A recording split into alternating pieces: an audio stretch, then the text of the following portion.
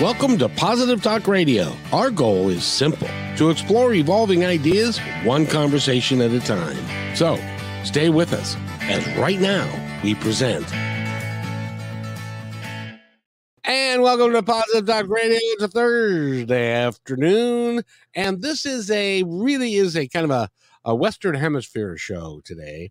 Our guest, who I'll introduce, well, you can see who it is right there. It's Yogi Aaron, and Cayetana Sands something or other is our co-host today. How do you pronounce your last name? Unmute yourself. Yeah, I'm so sorry. Tan segundo. I'm sorry? Tan segundo.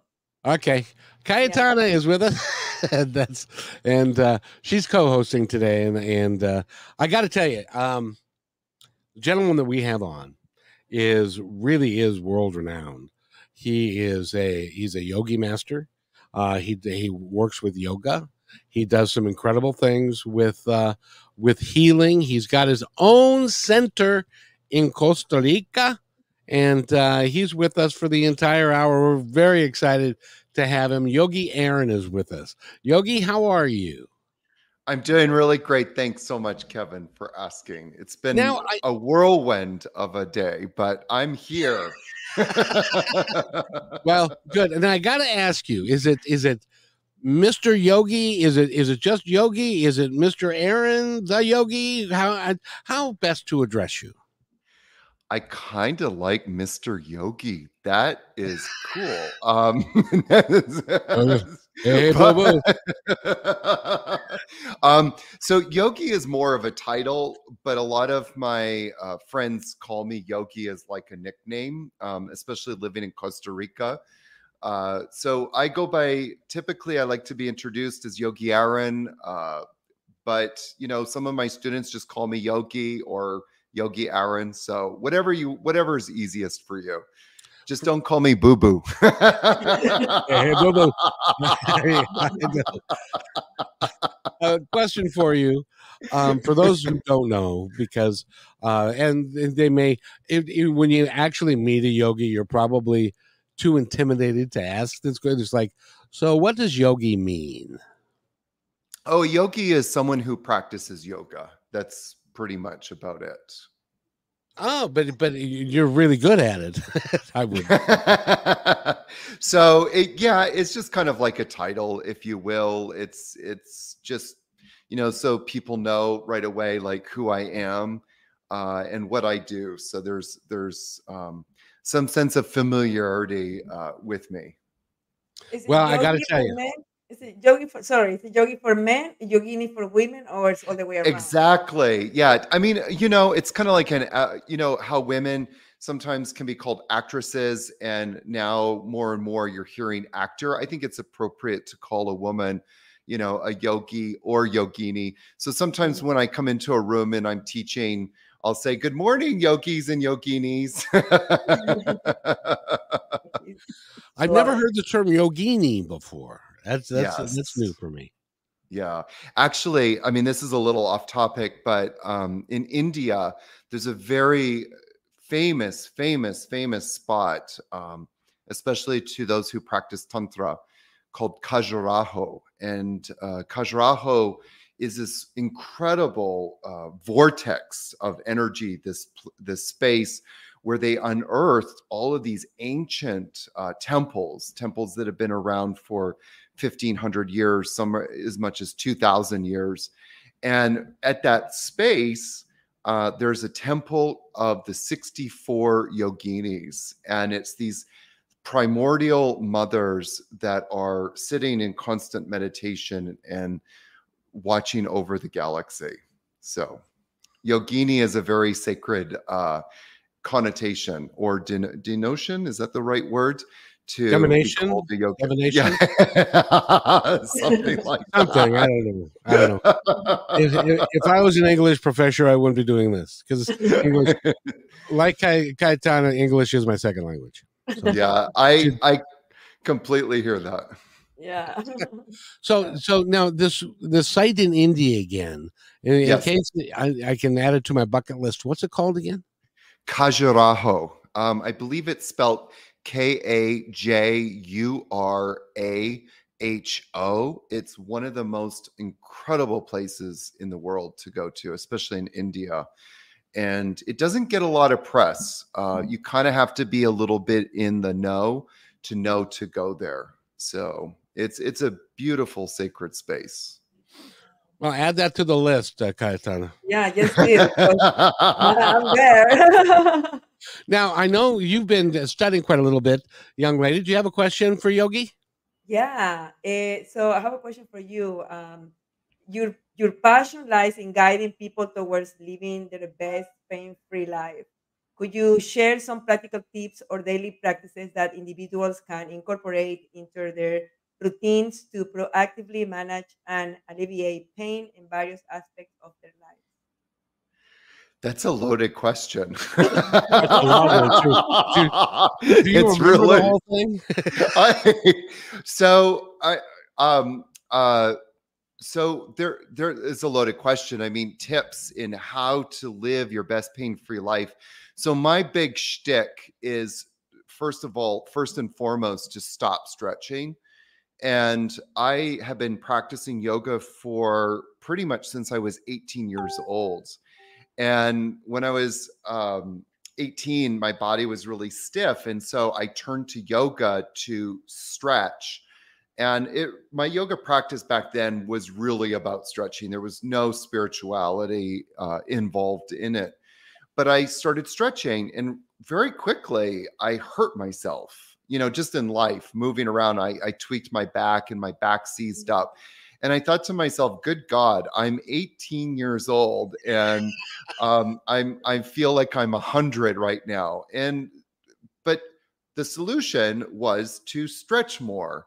Nobody told me anything different. So I just started stretching more and more. And that kind of led me 25 years later, after teaching and having a very strong stretching practice, into the emergency room of a hospital where a doctor, an orthopedic surgeon, told me I was going to need a spinal fusion in my lower back.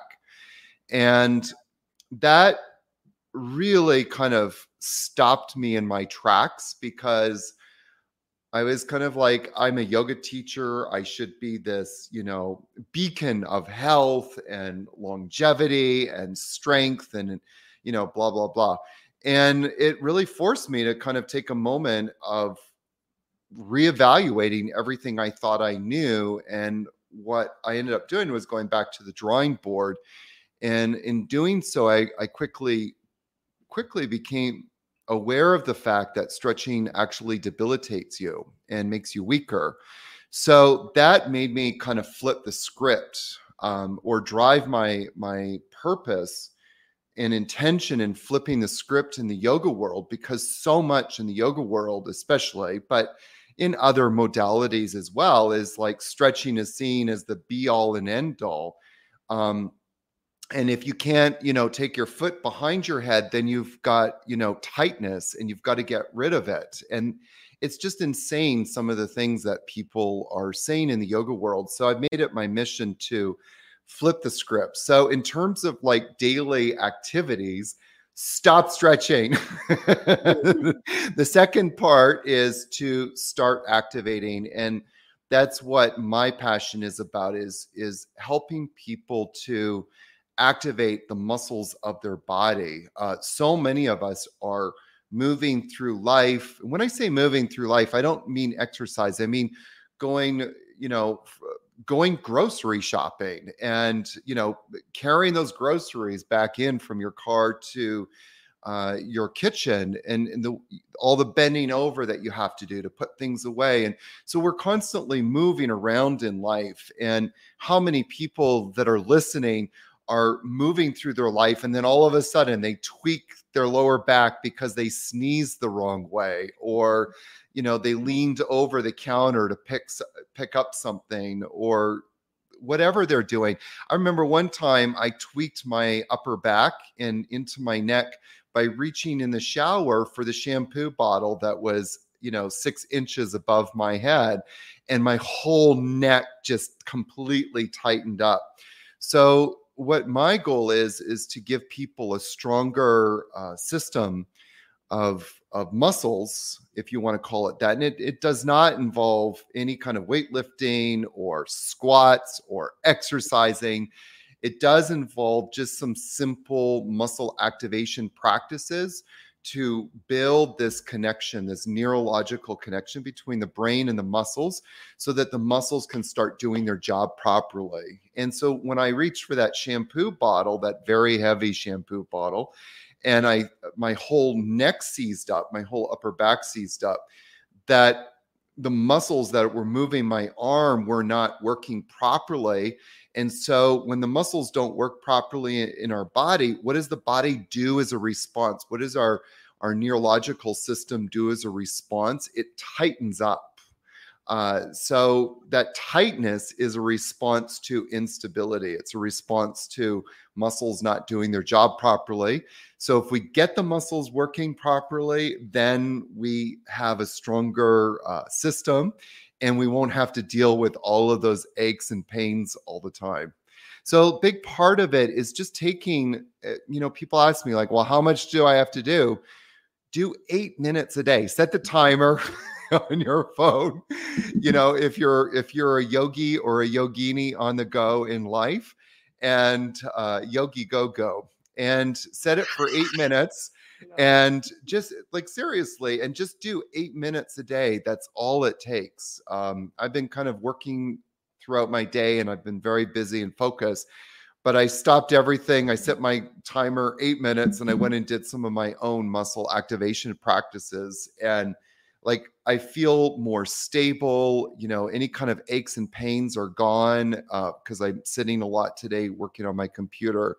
And you just feel completely recharged and energized when your body is working properly. And so when our body is strong, we're less susceptible to pain. And when our muscles are working, we're no longer afflicted by pain. And so pain is like one of the biggest detractors in our lives. Like when we're in pain, all of our mental energy is going to that one question: how can I get out of pain? And that's not where your mental energy should be going. Your mental energy should be going to asking the question, how can I fulfill life's purpose? Not like, how can I get out of pain? So that's also a big part of why I do what I do, because I really believe like there would be more happy people if people weren't so much in pain. Well, I'll tell you, Yogi, first of all, I want to acknowledge Kayla May. She's a friend of the show. Very blissful souls you have on today. Happy holidays to you all. And I love you too, kid. She has worked with us in the past. She's a wonderful soul, wonderful human being. And she is psychic herself. So she knows if you are who you say you are. And when she says that, that means that she believes in who you are, which is awesome. And Kayla May, while you're still here, I want you to be able to go to the Yogi Club /P or / one or the other to PTR, and there's some interesting information online that you can pick up about what Yogi does and some things that he is working on. So that's the Yogi Club /PTR, and so do that. And that okay, she's oh, okay, and Yogi's going to set it up after the show, so don't go there yet. He'll set it up in a little while. But I just wanted to, in case she has to go, I wanted to make sure that she had the opportunity to do that. And by the way, and the other thing is, Kayla recently had a baby. Well, it's been a year now. I don't think she can put her foot behind her head. Kaitana, can you take your foot and put it behind your head? I know. I mean, when I feel intimidated when I go to yoga to classes and I see people doing that, and I feel like I'm failing. It's so much stress. Yeah. Yeah. No, but I one day. Oh, how time flies. Her child is almost 2 now. So anyway, so Kayla May, Let's see. And no, she can't either. So how many people in the world, and isn't that just kind of something naturally you can do? If you're skinny, if you're flexible, you can do that. But most people aren't you risking I'd kill my hamstring if I tried to do that. It's there. First of all, most of the people that can put their foot behind their head, there's kind of two categories of people. There's one kind of person where they have abnormal hip structures. One of my dearest friends has those kind of abnormal hip structures, and I don't quite know how to biomechanically explain it other than to use the word abnormal. So I don't say that in a negative way. It's just the way that their hips are structured and into the ball and socket. It's a little different than the normal people like you and me. But Yeah. what happens is a lot of those people end up having increased range of motion, aka flexibility, that without the backing of stability, the one friend that I just said can do that. She's had to have hip replacement surgery because she was so flexible as well. She had a tendency to kind of, I'm going to use this word, it's probably not the best word, but brag about it, because flexible people like to show off their flexibility. But it was not a good idea for her to do that because by the time she turned, I think it was 45, she was already having a hip replacement surgery. And that's not a good thing. I mean, 45 and getting a hip replacement surgery. So many people in the yoga world who have, worked on improving their flexibility, putting their foot behind their head, getting their forehead to their knees and forward folds, whatever it is. So many of these senior yoga people have had to have hip replacement, spinal fusions in their back, shoulder replacements, knee replacements, some sort of surgical intervention. And I'm constantly reminded of something my teacher Greg always says, that if you only have flexibility, you will always have instability. And when you have instability, you always have the opportunity for injury. So we need to get stability happening in those joints. And the other thing that we often forget too is that what gives us range of motion, this is a word you hear a lot of, like you need to improve your range of motion. Well, what is actually moving bones? Well, what moves bones is muscles. And in order for muscles to move bones, muscles need to shorten. And so, what is the job of our muscles? Our job of our muscles is to shorten or contract. They contract in order to move bones and also to stabilize joints. And when muscles don't do that job because of stress or trauma and overuse by forcing them to lengthen all the time. If muscles are not able to stabilize a joint properly, what is the result? The result is inflammation. And the inflammation is what gives you pain in that area. Well, and the inflammation then affects the nerves, which causes it to seize. And because your body's trying to protect itself from the pain that's now going through the nerve, and then the nerve gets inflamed, and then you're screwed. I'm sorry. Well, and it's a vicious cycle. When you go into an inflammatory process, it really starts to disrupt more of the communication system between the brain and the muscles. So as a result of pain, that inflammation, it just gets worse and worse and worse and worse. And sometimes the only solution for some people when they get into that really exacerbated state and they don't know what to do is to either take a lot of drugs or to rest, and you hear this a lot, like, oh, you should go rest, don't move it, which is not really the best thing to do. The best thing to do is to actually try to get those muscles back working again, which is not easy to do, especially if you're in pain. But you got to get muscles working.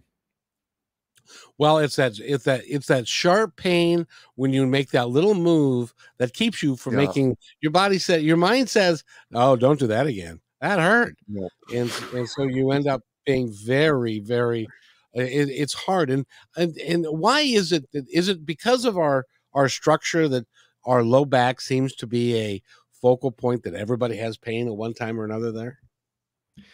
Well, that's a big discussion to have because I think there's a lot of causes for it. One of the cause is the biggest cause, which is something that all three of us are doing right now, is sitting. So we're sitting for long periods of time, and that act of sitting starts to literally, not figuratively, literally shut down muscles that are supporting the trunk and spine properly. It shuts down our glutes, it shuts down our hip flexors, and even our back muscles start to shut down. And then, of course, our trunk flexors start to shut down. So they say, after a friend of mine who's a physiotherapist told me one time that after 30 minutes of sitting, the glute muscles start to atrophy. And I kind of find that kind of interesting. So that's why, like, a few years ago, there was all of these articles about how sitting is killing us, and it's not being really hyperbolic. It actually is. There's a lot of truth in that statement. And so the solution then is, like, every 25 minutes or so, get up, go get a drink of water, walk across the office, do something, just for a minute or two, and then come back and sit down again. And so sitting is a big culprit. There's also a few other culprits, and that is, in the yoga world and even in the fitness world, for the longest time, we're being taught, like, you shouldn't have a curve in your lumbar spine. And the fact is that you should have a curve. That's called a C curve, a lordotic curve. And then some people are like, well, you've got too much of a curve. Well, some of the cultures around the world who have big curves in their lower back, guess what? They don't have back problems. Yeah. Exactly. So we've spent a lot of time getting rid of that curve, aka flattening our backs, and that's not healthy. So there's a lot of issues that have contributed to back problems. But one more quick point that I think gets overlooked a lot or understated is that back problems or back pain is the number one disability in the world. Yeah. And that's something that does not get talked about a lot. We talk a lot about disabilities, but back pain is considered by the World Health Organization as a disability, and it's the number one thing that affects so many people. Well, Yogi, I've got an idea for you. Yes. A way to get every woman on the planet to get up after 20 minutes of sitting and walking around and stuff, and just say, if you want to avoid flabby butt, you're going to get up every 20 minutes or so, and every woman on this planet will get up because the thing they don't want is flabby butt. Well, I would also say men too, because you ever see that Sex in the City episode when Samantha sleeps with the old guy and he gets up out of bed and he's got no butt and it's just kind of like sagging there, and she runs out of that apartment so fast. So we've all got work to do to get our butts back. Exactly. And Kayla contributes more. She says, our lower back holds negative energies and collective energy. I want to talk to you about that because always stay grounded and release the old. Yoga is a wonderful for this. When we start talking about energy and the proper use of yoga, I know that you are adept at that as well. But there is a lot of energy involved with that, isn't there? Yeah, I mean, and that's why we practice yoga postures, is to begin moving energy. My background is really in Tantra yoga, and Tantra is the science of energy management. How do we start to move energy in through our body and redirect that energy, for lack of better words, or start to generate more prana? And so, when we do, like, for example, a forward fold, where the effect of that, the energetic effect, the biomechanical effect, is to feel calm and more grounded. when we do back bending, we tend to feel more energized and enlivened afterwards. I mean, you can just do a simple, experiment.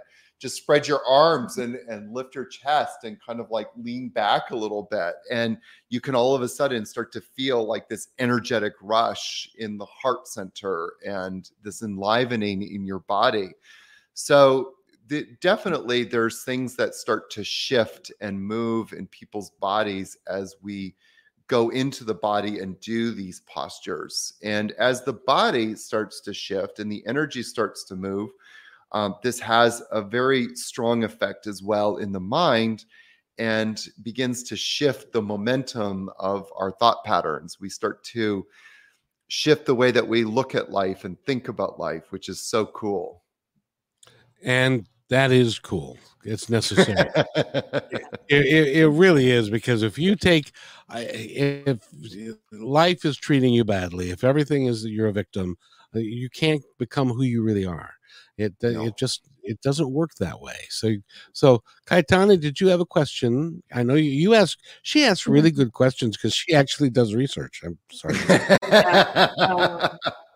So yeah, oh my God. Okay, so for those unfamiliar with the practice of ayama, what distinguishes from traditional yoga practices, and how can individuals benefit from incorporating this approach into their wellness routine?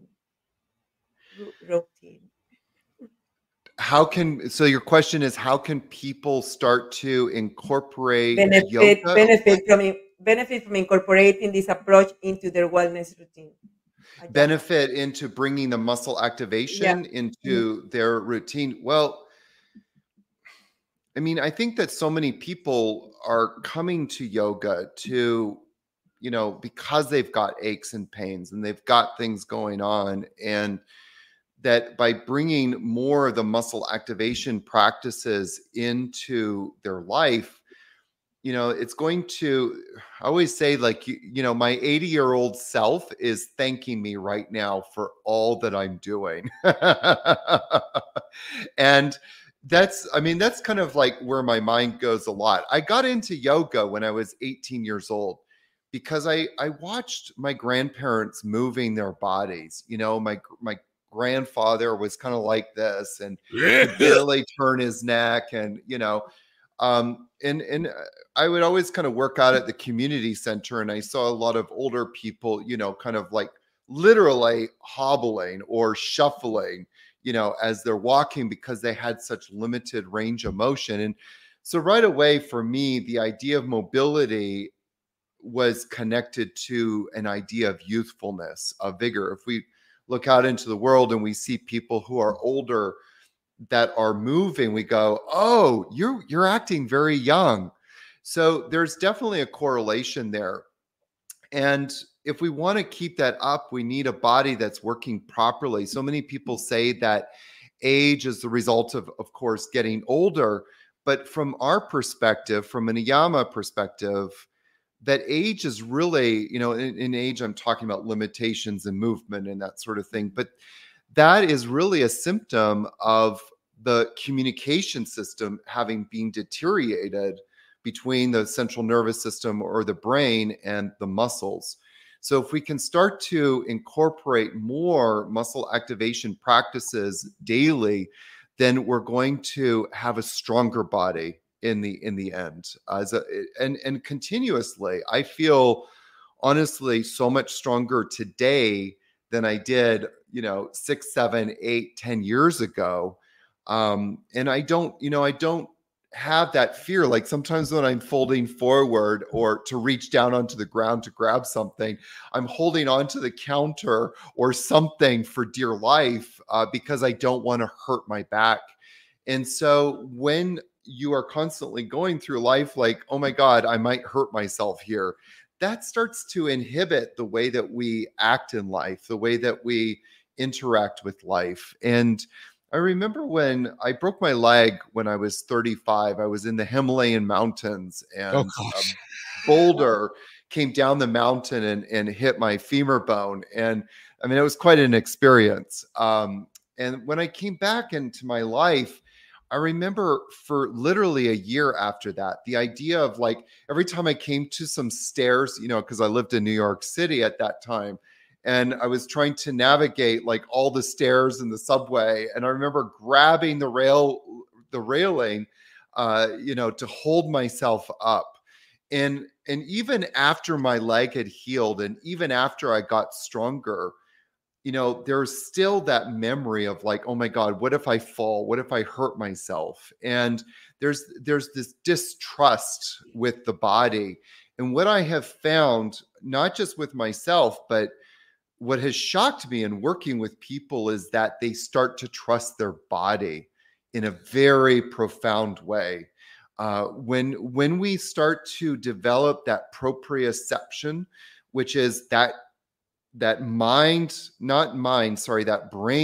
to muscle connection, when we develop that proprioception and we do that daily, we start to trust ourselves, trust our body, that our body won't fail us. A lot of us, especially as we reach, 40, 45, 50-ish, 55. Keep going. Keep going. Keep going. 60, 65. Keep going. But as we reach those ages, we have less trust of ourselves. We have less trust of the body. And it's a horrible feeling to have, that we just can't trust that our body is going to hold us up. And what I have found in doing this work is that we begin to trust ourselves and we go, oh my God, I can do this. I am strong, because that connection starts to come and our muscular system starts working properly. I have a question to ask you, because this is bothering me to a great degree, and maybe you can help me with it. Is it because I keep coming back to your age, Kevin? No, it's see, here's the thing. I've never been this age before, at least that I can remember in this life. And so consequently, I see, when I was a football player, I played football for 4 years. I was an all-conference football player. I was a nose guard. I fell down a lot. I was a wrestler. I fell down a lot. I was a baseball player. I fell down. I know how to fall. Yeah. I can fall and not hurt myself. I've always been able to do that until now. Now it's like I lose my, if I fall, I lose my balance and I can't regain it, and I can't motivate. I can't move my body to, like to tuck and roll or to do anything. And so I fall flat on my face and I end up hurting myself because I don't have it. Is that just age, or do I need to go do some yoga? Well, I definitely would say that you need to do some muscle activation, and again, we're talking about trust. Like, you're just not connected as much as to your body like you used to be. Those and again, this is not like making up something. Literally, the neural pathways have become compromised, the communication system. So if we got that communication system working better, your muscles, your body would start to respond. It's probably been compromised, and it generally is compromised due to stress, trauma, and overuse. So as we apply more stress to our life, before you were talking about the effects of inflammation, the direct result of stress is inflammation, and stress can be caused, as we all know, through, like stress in a joint, like the muscles aren't supporting the joints of the body properly. Stress can also result from emotional stuff. Maybe you just had a disagreement with somebody and you're like stressed out about it. That can also create, inflammation in the body. Maybe you ate something you shouldn't and there's a stress response in the body. So stress the effects of stress are detrimental. From our perspective, from a Niyama perspective, what we want to do is doing these muscle activation. So I was asked earlier, like the benefits of this is that we actually begin to increase our stress tolerance level so that we're no longer being detrimentally affected by the stress of life, and that you can do your tuck and rolls, Kevin. I want to get back to that, because the last time I fell, I had to call 911, and she said, "Hello, 911." And I said, "I know you've probably never heard." I actually said this. "I know you've probably never heard this before, but I've fallen and I can't get up." She was probably wondering, is this a prank or something? No, exactly. And she laughed. But Yeah. before we wrap this up, I've got to ask you, because you are an expert, and I would like you to explain. I know you don't know what's coming, but I'd like you to explain to us. You're an expert on Tantra, and Yes. there are so many different things that are said about Tantra and what it is, what it isn't. Is it a sex thing? Is it, you know what I mean? Can you help our audience understand what it is, how it can be beneficial, and what and go on. You know. I want to just state for the record that Tantra has absolutely nothing to do with sex. And if you come across somebody that starts equating Tantra with sex, I would say don't just turn around and walk away, run, like sprint the opposite direction, or you might be pulled into some sort of sex club with them. So there you go. You ruined my theme for the show, which is going to be get some Tantra sex, and that would drive my listeners, and I would make lots of money. but I want Tantra, the truth to be out there. Tantra is it means a few things. There's a few meanings behind Tantra. One of them is, the literal word Tantra means to become limitless. That we are moving towards becoming limitless. So what is the part of us that's becoming limitless? It's our mind. So much of tantric culture in the history of Tantra and the tantric teachings is about helping us to get out of the cage, the self-imprisonment that we live in life, which is our own mind, and opening us up to the universe of limitless possibilities. So the practices of Tantra, there's tons of practices. One of my teachers, Panditji Rajmani Tiganai, says that it would take you over 1,000 lifetimes, like 1,000 lifetimes. I mean, just think about that for a moment, to do all of the practices in the Tantric world. So there's a lot of different teachings in Tantra, and most of your listeners have done some form of Tantra, participated in different practices. There's astrology, there's numerology, there's just regular yoga practice, yoga asana. Before I was talking about doing back bends. Well, back bends help to energize us and in that space of becoming energized and open, what are we really doing? We're getting our mind out of ourself. We're getting ourself out of ourself and moving into that universe that is limitless and open. So that's Tantra in a nutshell. But one other little thing I wanted to say about Tantra is that if we look in history, and Tantra also transcends religion. So you actually see in a lot of different spiritual teachings, a lot of the different great religions out there. And if you kind of peel back the layers of them, what you actually begin to see is that they're teaching you rituals in how to connect with your infinite nature. And so especially, like, I'm going to just kind of revert back to Hindu culture for a moment. One of the reasons why I love going to India so much is because you see the tantric culture, you see the tantric tradition alive and well. So much of what is in Southeast Asian culture, especially in India, is this constant reconnection to our infinite nature, to God, if you want to call it God, to the higher spirit, if you want to call it that. Whatever you want to call it, we're constantly going back and reconnecting to that. And as we connect to spirit, as we connect to our infinite nature, we're connecting to that universe of limitless possibilities that guides us on the path of living our life purpose.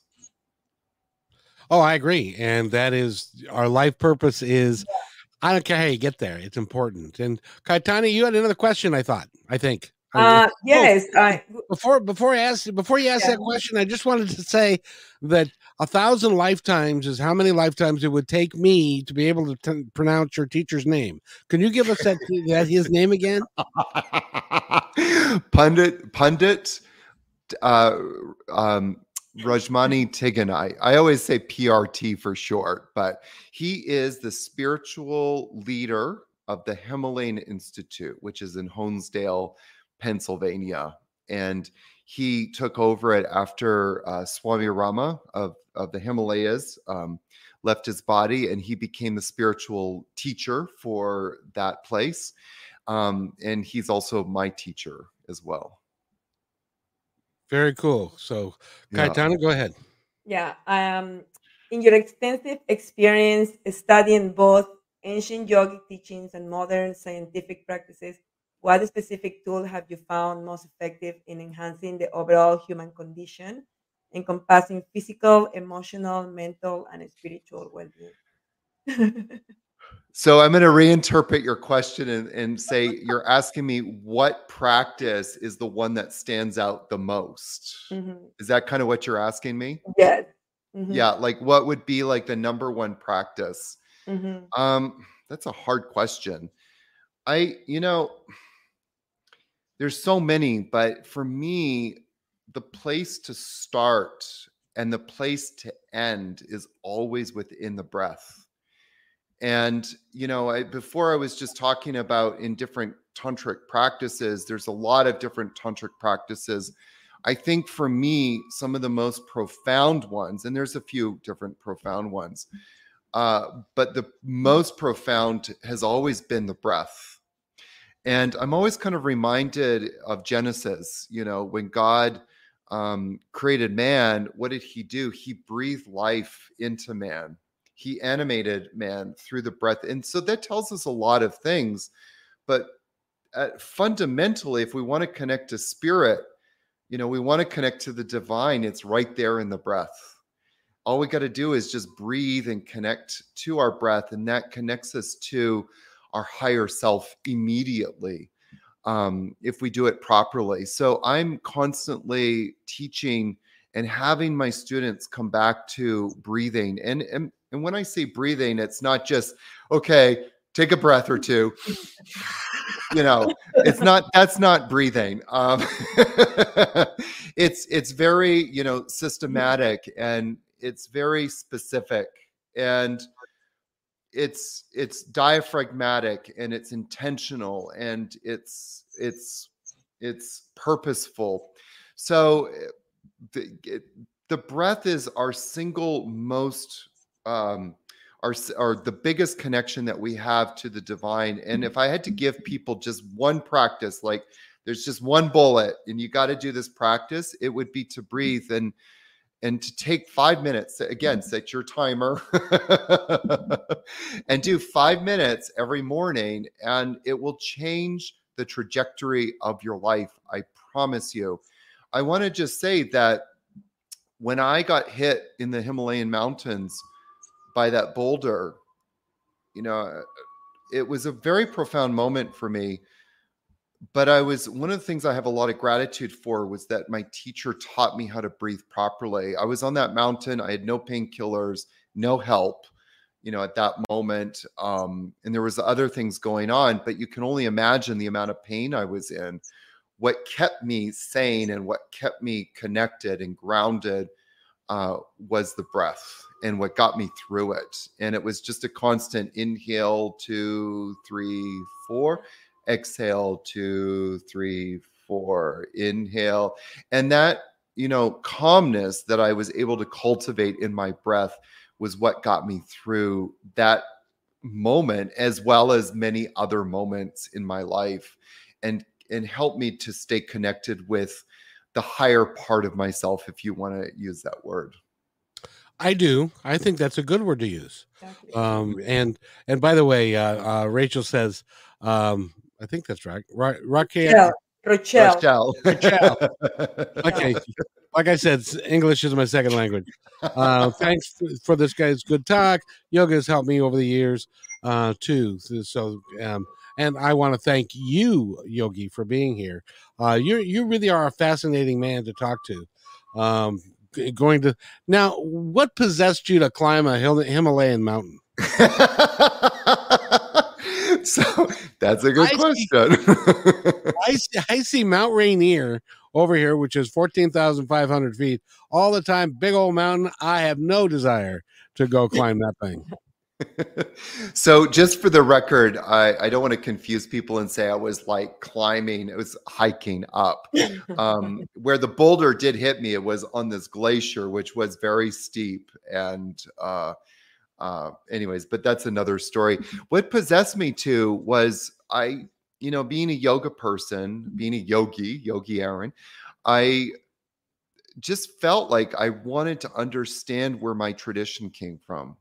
Where did the yoga tradition come from? And what was it about the Himalayan mountains that inspired these great teachers before me to come and connect to, the infinite? What was it about this place that created the foundation for these spiritual teachings to awaken?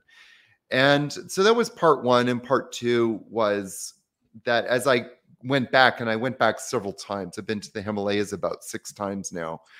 And every time I go back, I'm just wowed. And there's this feeling of coming home.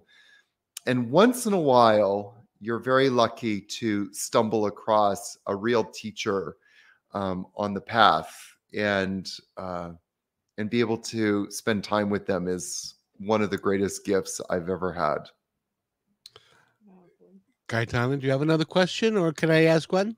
I have one more. I wanted to ask you, how do you think our diets complement for our decaying and pain and sickness and inflammation? It's a loaded question. Yeah, it is. I think eating alive food is really important, as opposed to canned food or processed foods. I think first and foremost, and when we eat dead food, so Ayurveda is the sister science to yoga. When I say sister science, there's the yoga tradition, then there's Ayurveda, and they're both pointed towards the same goal. And so a lot of people in the yoga world will actually dip their toes in both worlds and use both to get them to the goal. But one of the founding principles of Ayurveda is that you eat alive food, and you eat whole foods and that sort of thing. And so we know that when we don't eat well, that in and of itself creates inflammation. So there is a correlation to that, but I'm going to put a big but on this. What we also know, and this comes back to what I was saying earlier about stress creates inflammation. And we see so many people today, and I come across this all the time because I own a yoga retreat center, and I see so many people come with their food and dietary issues. And I have a lot to say about that topic. A lot. But one of the things that I will say for sure is that I believe, and because I say believe, I'm pretty certain this is true. But I say belief because I don't think that there's been enough studies. There's not enough empirical evidence to show this. But a lot of people don't have the food issues that they think that they have. What the problem is that they're stressed out.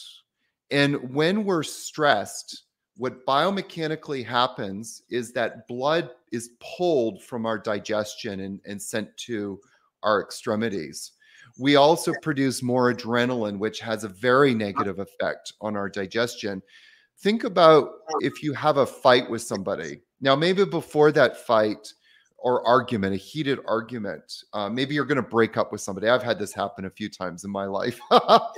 And so before that discussion, before that argument, I remember feeling ravenous, like, oh my God, I want to eat. And then you have that disagreement, and then there's that hunger is no longer there because your whole digestive system is messed up.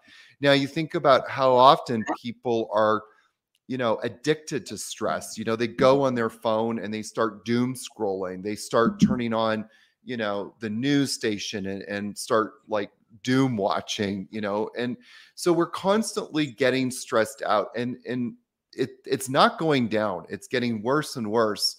And so I really believe that so much of these food issues that people have is contributed to either A, not eating properly, meaning like eating alive foods and eating whole foods, and B, even more than that, I really believe that stress is killing us in our digestion. And so the solution then is to start creating pockets in your life that are without stress.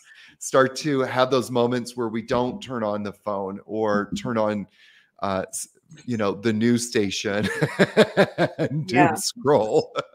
And you will feel better in your digestion very quickly. Yeah, that's a super good answer. Thank you so much. You're welcome. Yeah. By the way, we are talking with Yogi Aaron, and you can contact him by going to, oddly enough, Yogi Aaron with 2 A's, by the way, .com.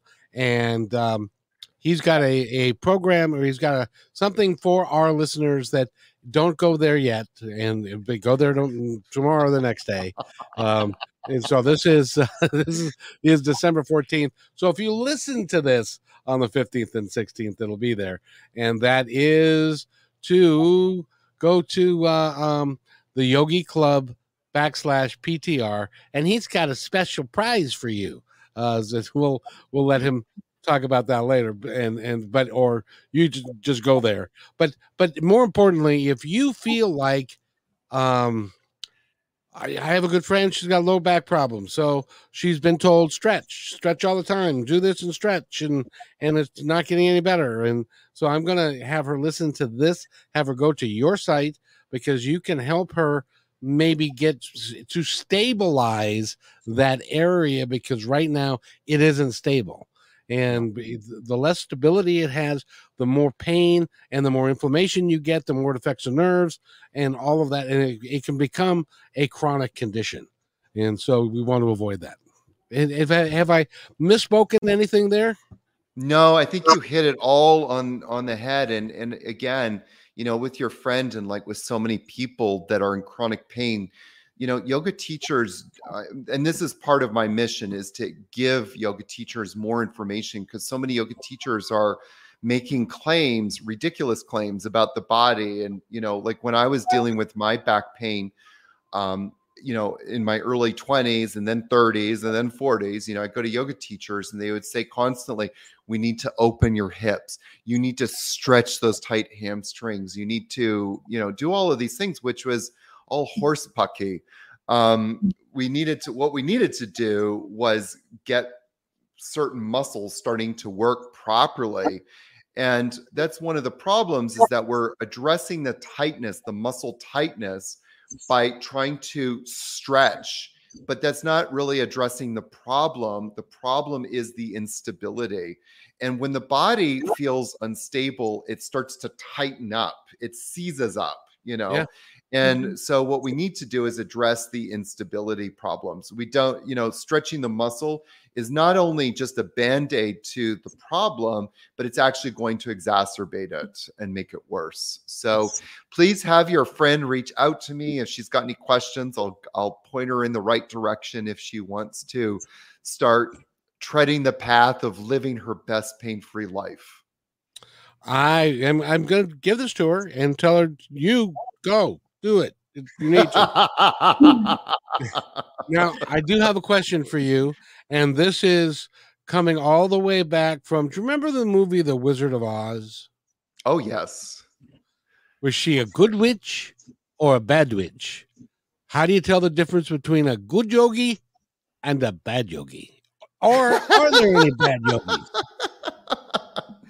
I think that's a tricky question. I think it's also political in nature, and you could get into trouble. I don't want you to. Yes. Well, yes and no. I'm very, when it comes to talking about yoga teachers, I mean, The biggest thing that you need to do, when I say you, I mean your listeners and people in general, is empower yourself with knowledge.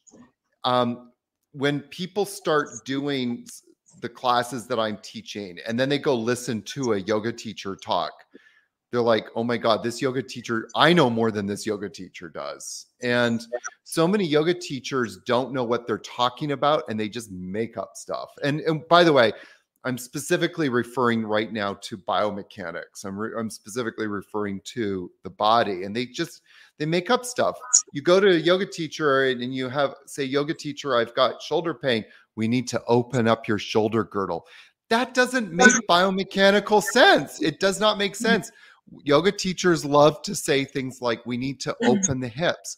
If you open your hips, you're going to end up with dislocated hips. And I don't think that's going to help you to live and manifest your life purpose. So we need to bring common sense into this. And I would just advise your listeners, like, go and find a teacher. But if you start hearing them say a lot of things that doesn't make sense, trust that you're hearing what you're hearing. And then you have to decide if you want to hang out with that teacher or not in the future. So use common sense. And I think that one of the problems in the yoga world is that we've thrown common sense out and replaced it with a lot of gobbledygook. And we've just bought it lock, stock, and barrel. So we need to bring back common sense and say, does that really make sense? And is that really going to help me? And if the answer is no, then run the opposite direction. Is that kind of like, remember that story or that thing they did in grade school where you line up 10 kids and you tell the first kid the story, and then he turns to the next kid, and by the time it gets to the other end, the story is completely different? That's the same thing how yoga can be taught. Is the guy that knows what he's talking about is at this end, and your teacher's way over here at the other end, and it's gotten convoluted all the way through. Well, I think some of it is, I mean, yes and no. I think that a lot of what is out there is just the blind leading the blind, and it's just been perpetuated. And then of course you get into the whole thing of like, marketing, like there's hot yoga classes or there's yin yoga classes, and all of these things start to become fashionable and just like Lululemon. And so we start to want, all of us human beings want to be the best version of ourselves. And so when we see somebody who we think is the best version of themselves, we gravitate towards that person. But yoga demands that we do our own work, and we have to get to work on ourselves and do the work ourselves in our own way as much as possible. I just heard of one the other day that a guy was telling me about on the air on the show, and it was hot naked yoga. And yes. I said, isn't that kind of how can you concentrate on your breathing when you've got naked people all around you? And he said, oh, trust me, it's not that way at all. It's all, and I know a lot of men, and I can tell you what, if we's naked with a bunch of women, we ain't concentrating on our breathing. I can tell you that right now. You're concentrating on other things. Men are visual beings, and when we're being stimulated visually. I'm curious. I think everyone will be looking. She said, yeah, I'd check them out. You bet. So anyway, but is that a thing, or is that just a fad? No, I mean, I think, well, yes and no. It can be turned into a fad. When I lived in New York City, one of the things that I did was I started a naked yoga group for men. And I did it for a lot of reasons. I went to a boys' boarding school when I was in my younger years, teenage years, obviously. And, there was a feeling that was cultivated within me of just brotherhood. And, one of my favorite memories is of when we would go on like these outdoor trips. And we used to do like 3-week canoe trips up into northern Canada and the Great Lakes, et cetera, et cetera. And as we would be paddling through these different waterways, by the way, these were like big trips. One of them was like 900 kilometers. I think that's 600 miles or something. Yeah, that's so a big deal. it was very intense. And, you know, we would just go skinny dipping and often, and there was just like no shame. And it was just like, you know, we were who we were. And I kind of wanted to bring that feeling of community and camaraderie into specifically for men in New York City. So I started creating this class, and I thought, you know, I mean, I had a real sincere interest in starting this in the hopes of creating community. I never, ever, ever would have guessed how profound that community would become in New York. I thought, you know, I'd be lucky to keep this class running for 6 months. You know, it's going to be a short-term thing, and then I'll move on. It ended up going on for over 10 years. And then what ended up happening is a lot of other communities literally around the world, all the way from Australia to London, started doing this as well. And it's kind of really cool because I think that when we strip away the layers of who we think we are, we get down to a more authentic sense of ourselves. And what I often found, and now I never taught co-ed naked yoga, so I can't speak to what it would be like to have, you know, men and women in the same room. For me, it was always a passion project to create this for men. But what I can tell you is that the level of focus and intention was something that I've never experienced in any other kind of surrounding ever since then. I think that men teaching those classes and having that experience really showed me the power of what happens when we bring men together in that kind of environment and practice yoga in a very sincere and earnest way. Well, it's a lot easier to do it if it's just like with men or just with women. Yes.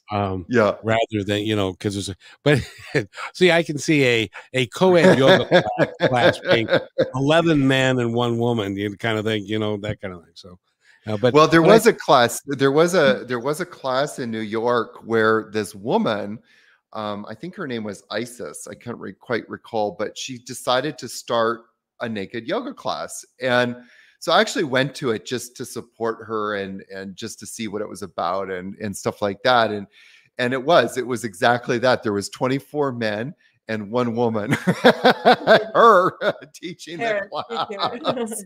I was like, you go, girl. See, there's a reason why every bar in the country has a ladies' night.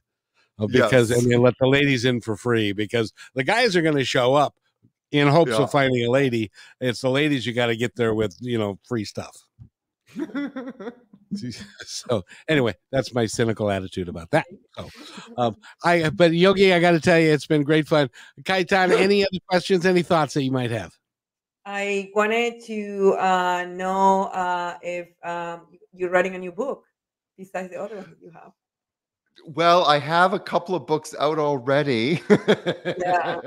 Yes, you do. Yes, you do. I have one that's called, you asked me about food earlier, and I wrote a cookbook called Eat to Feel Happy and Healthy, Rainforest Recipes That Bring You Joy.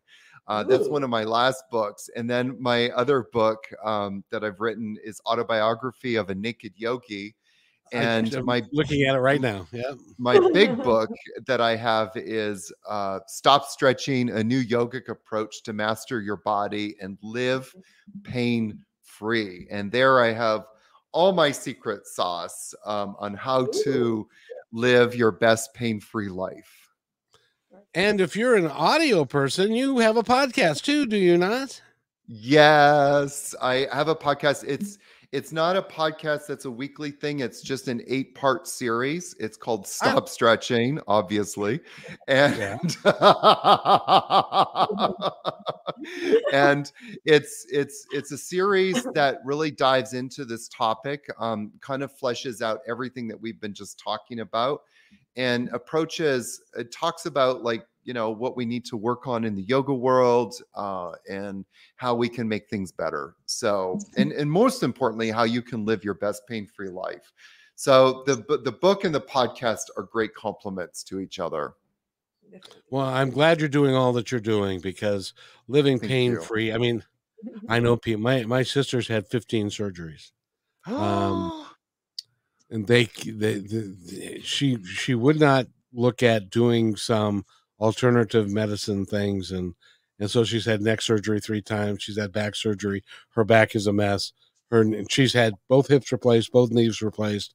She's almost bionic at this point, but she's in constant pain, and she's scared of falling down. And it's she's 70, so you're getting older and stuff. Yeah. So, but that's why I encourage people to find you, and yogiaaron.com is the place to find you, so that it would be nice to not have that until you're 90. Yes. Or 120. 120 would be good. But so before we go, I want you to take a moment and tell our audience anything that you would like them to know. Well, you just said, like, I wish that your sister, it's your sister, correct? Correct. That is my much older sister, 70. Yeah. But, had she done some things when she was 35 and had the foresight to go, my 70-year-old self is going to thank me right now. And that's the kind of perspective that I have. Before, in about an hour before I got on the show with you, I rolled out my mat and got on the floor and did some stuff for about 15, 20 minutes, because I knew that my future self was going to thank me.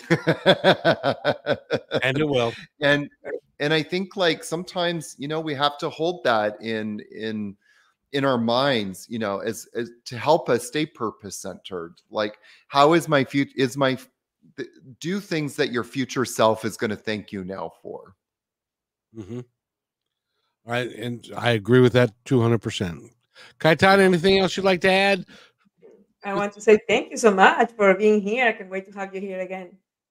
Thanks for asking such great questions.